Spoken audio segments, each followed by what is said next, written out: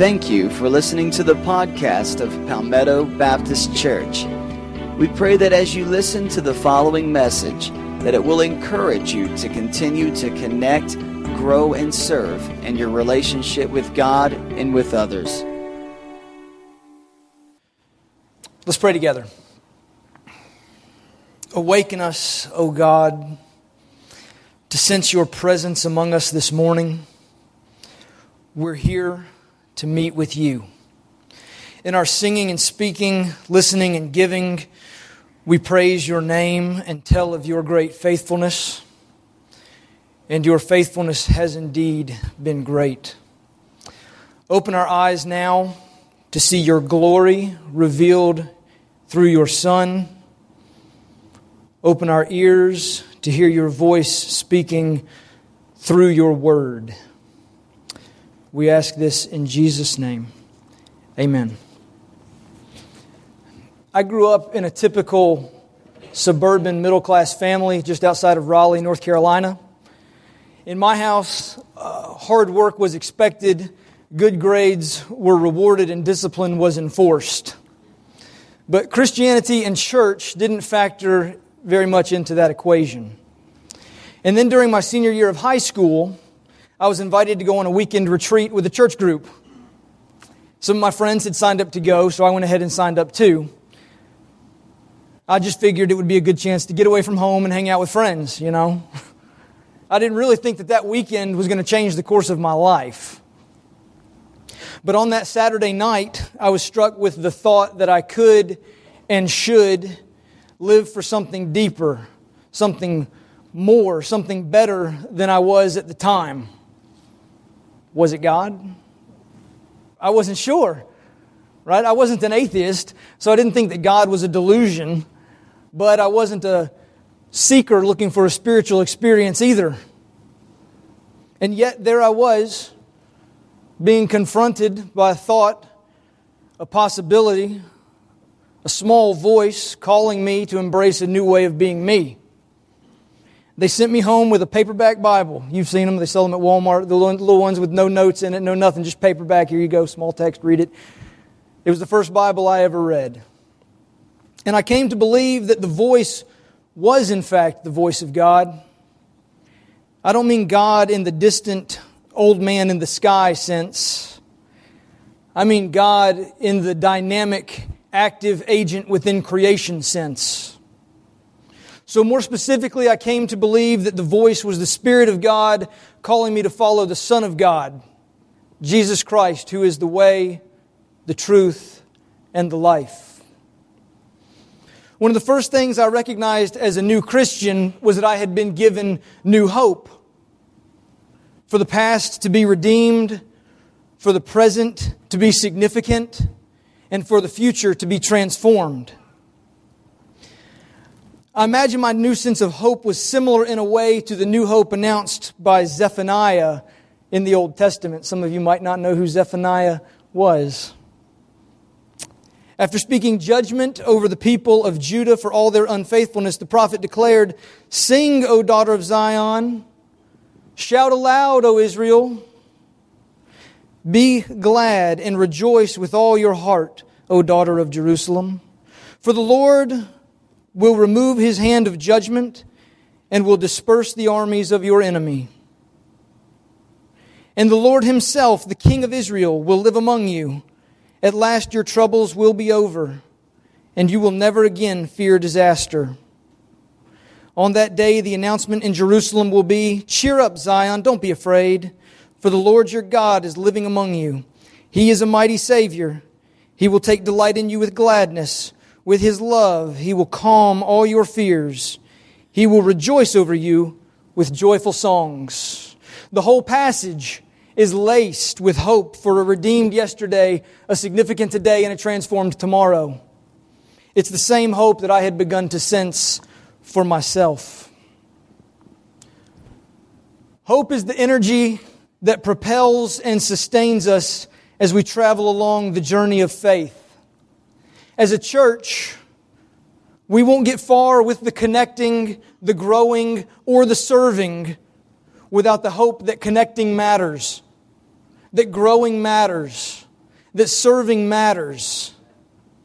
And hope insists that they do matter, that you matter, that all of us together matter.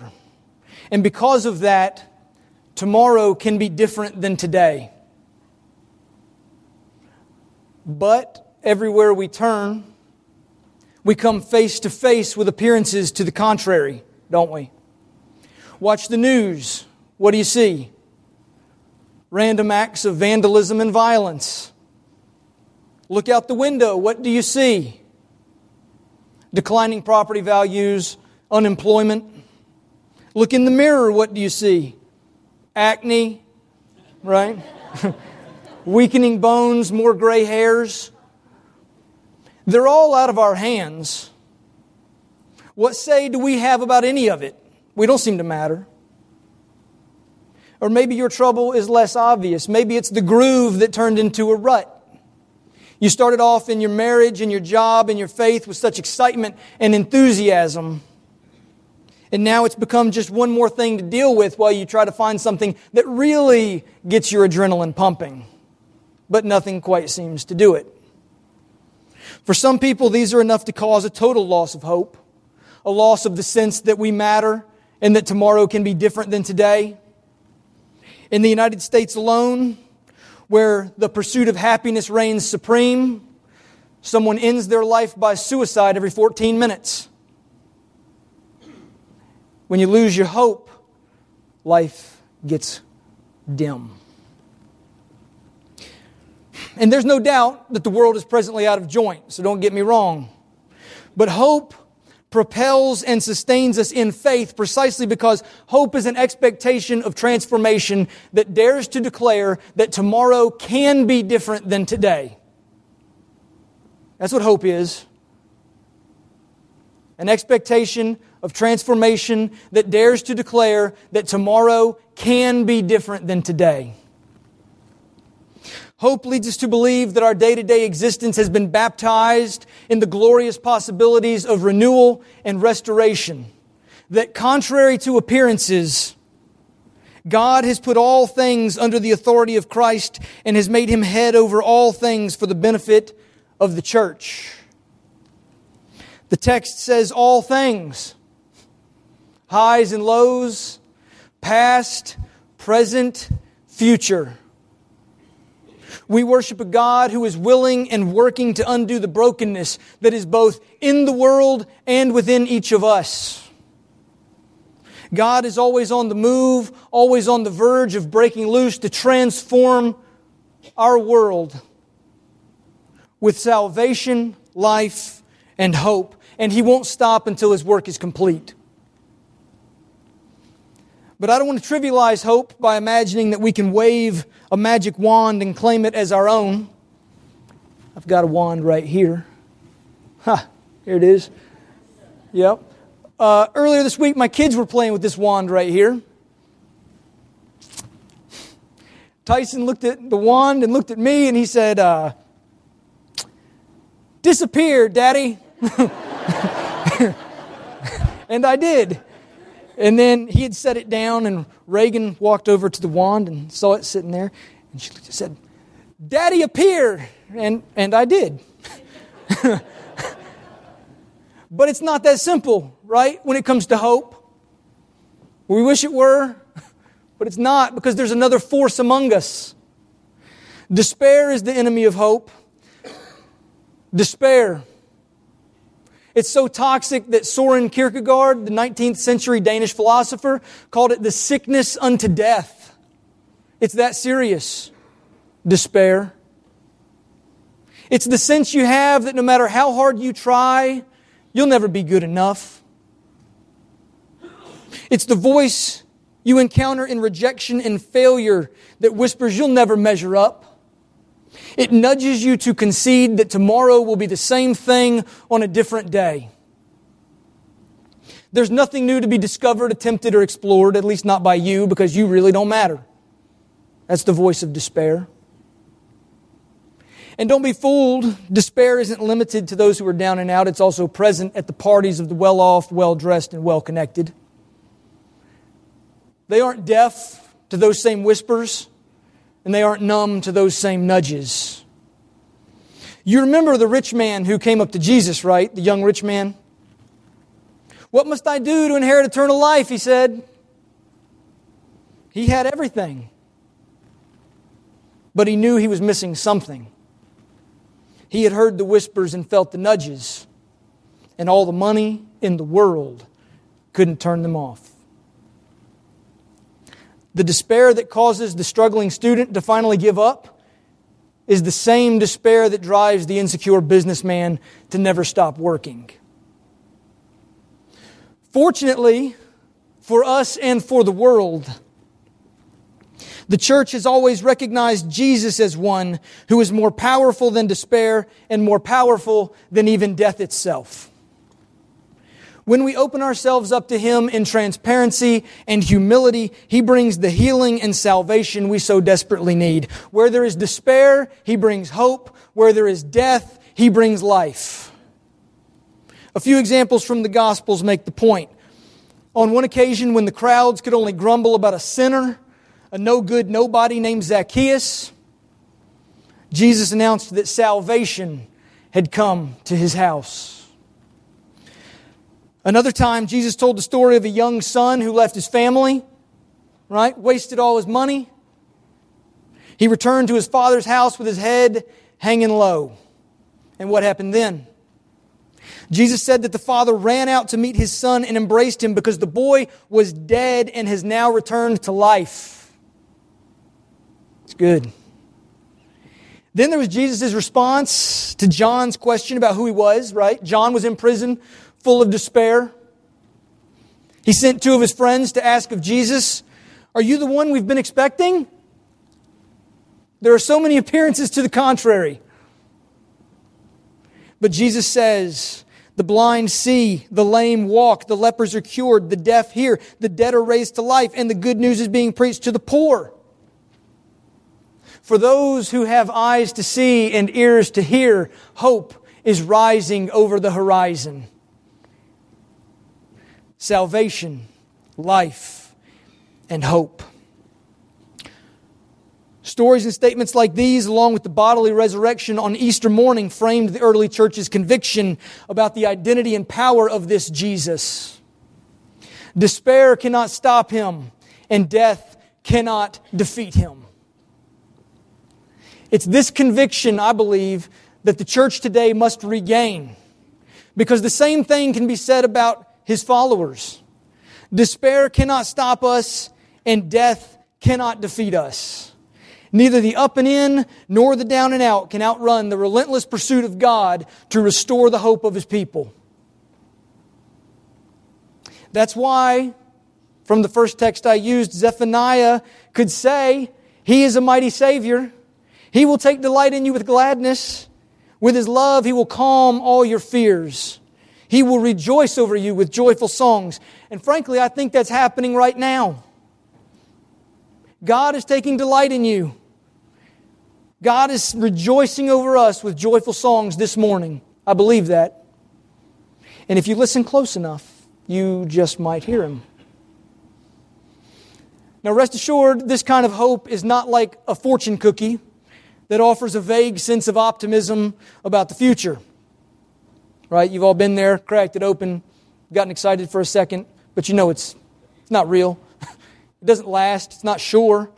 Our hope is sure because it's rooted in the work of Jesus on our behalf and also in our identity as members of God's own family.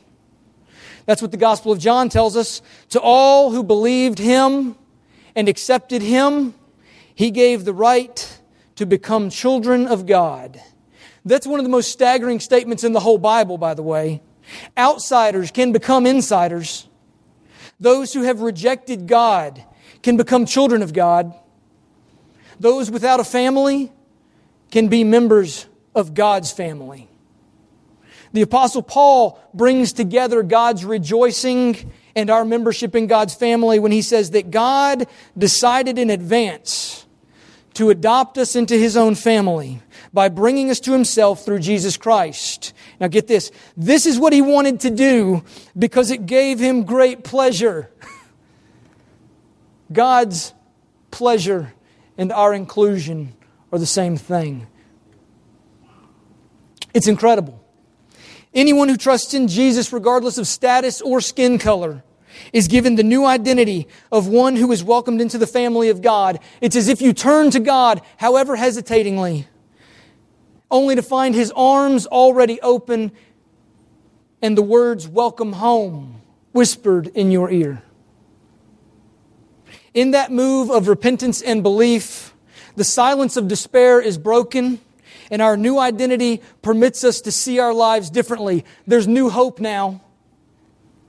The past is redeemed, the present is significant, the future is transformed. What we do and think and say matters because we matter to God. Tomorrow can be different than today.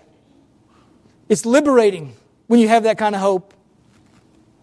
No one is too far, no one is too high, no one is too low. There is room in God's family for everyone who wishes to join. Our basis for hope, then, is not our circumstances or our feelings, but our God.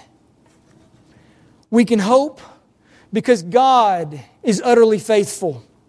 We can hope because God still has promises to keep. We can hope because God still loves and grieves and strives with His creation. We can hope because God has adopted us as His children. We can hope because God will never leave us nor forsake us. That's our hope. We still have our share of blessings and curses, right? We all know that to be true. Nobody gets through life without them. But in all things, we remain sons and daughters of God who hope and work and pray for God's kingdom to come and God's will to be done on earth as it is in heaven. And eventually, the day will arrive when all manner of despair and death are dealt with, and it's God that we will see face to face. That's our ultimate hope, isn't it? It's an expectation of transformation that touches every part of our lives. Our families, our church, our work, and our world. And this morning, we're all invited to hope again because God isn't finished with us yet. Let's pray. Thank you, God, for not giving up on us, even when we are tempted to give up on you. You have pursued us and called us and welcomed us, not as slaves, but as your children, members of your very own family. Help us to remember that your steadfast love never ceases, and your mercies are new every morning. Stir in us dreams and visions for tomorrow as we rest in your promises today. Wherever we are on the journey of faith, I pray you would empower us and embolden us to take the next step. Our hope is in you, and it's in your name we pray. Amen.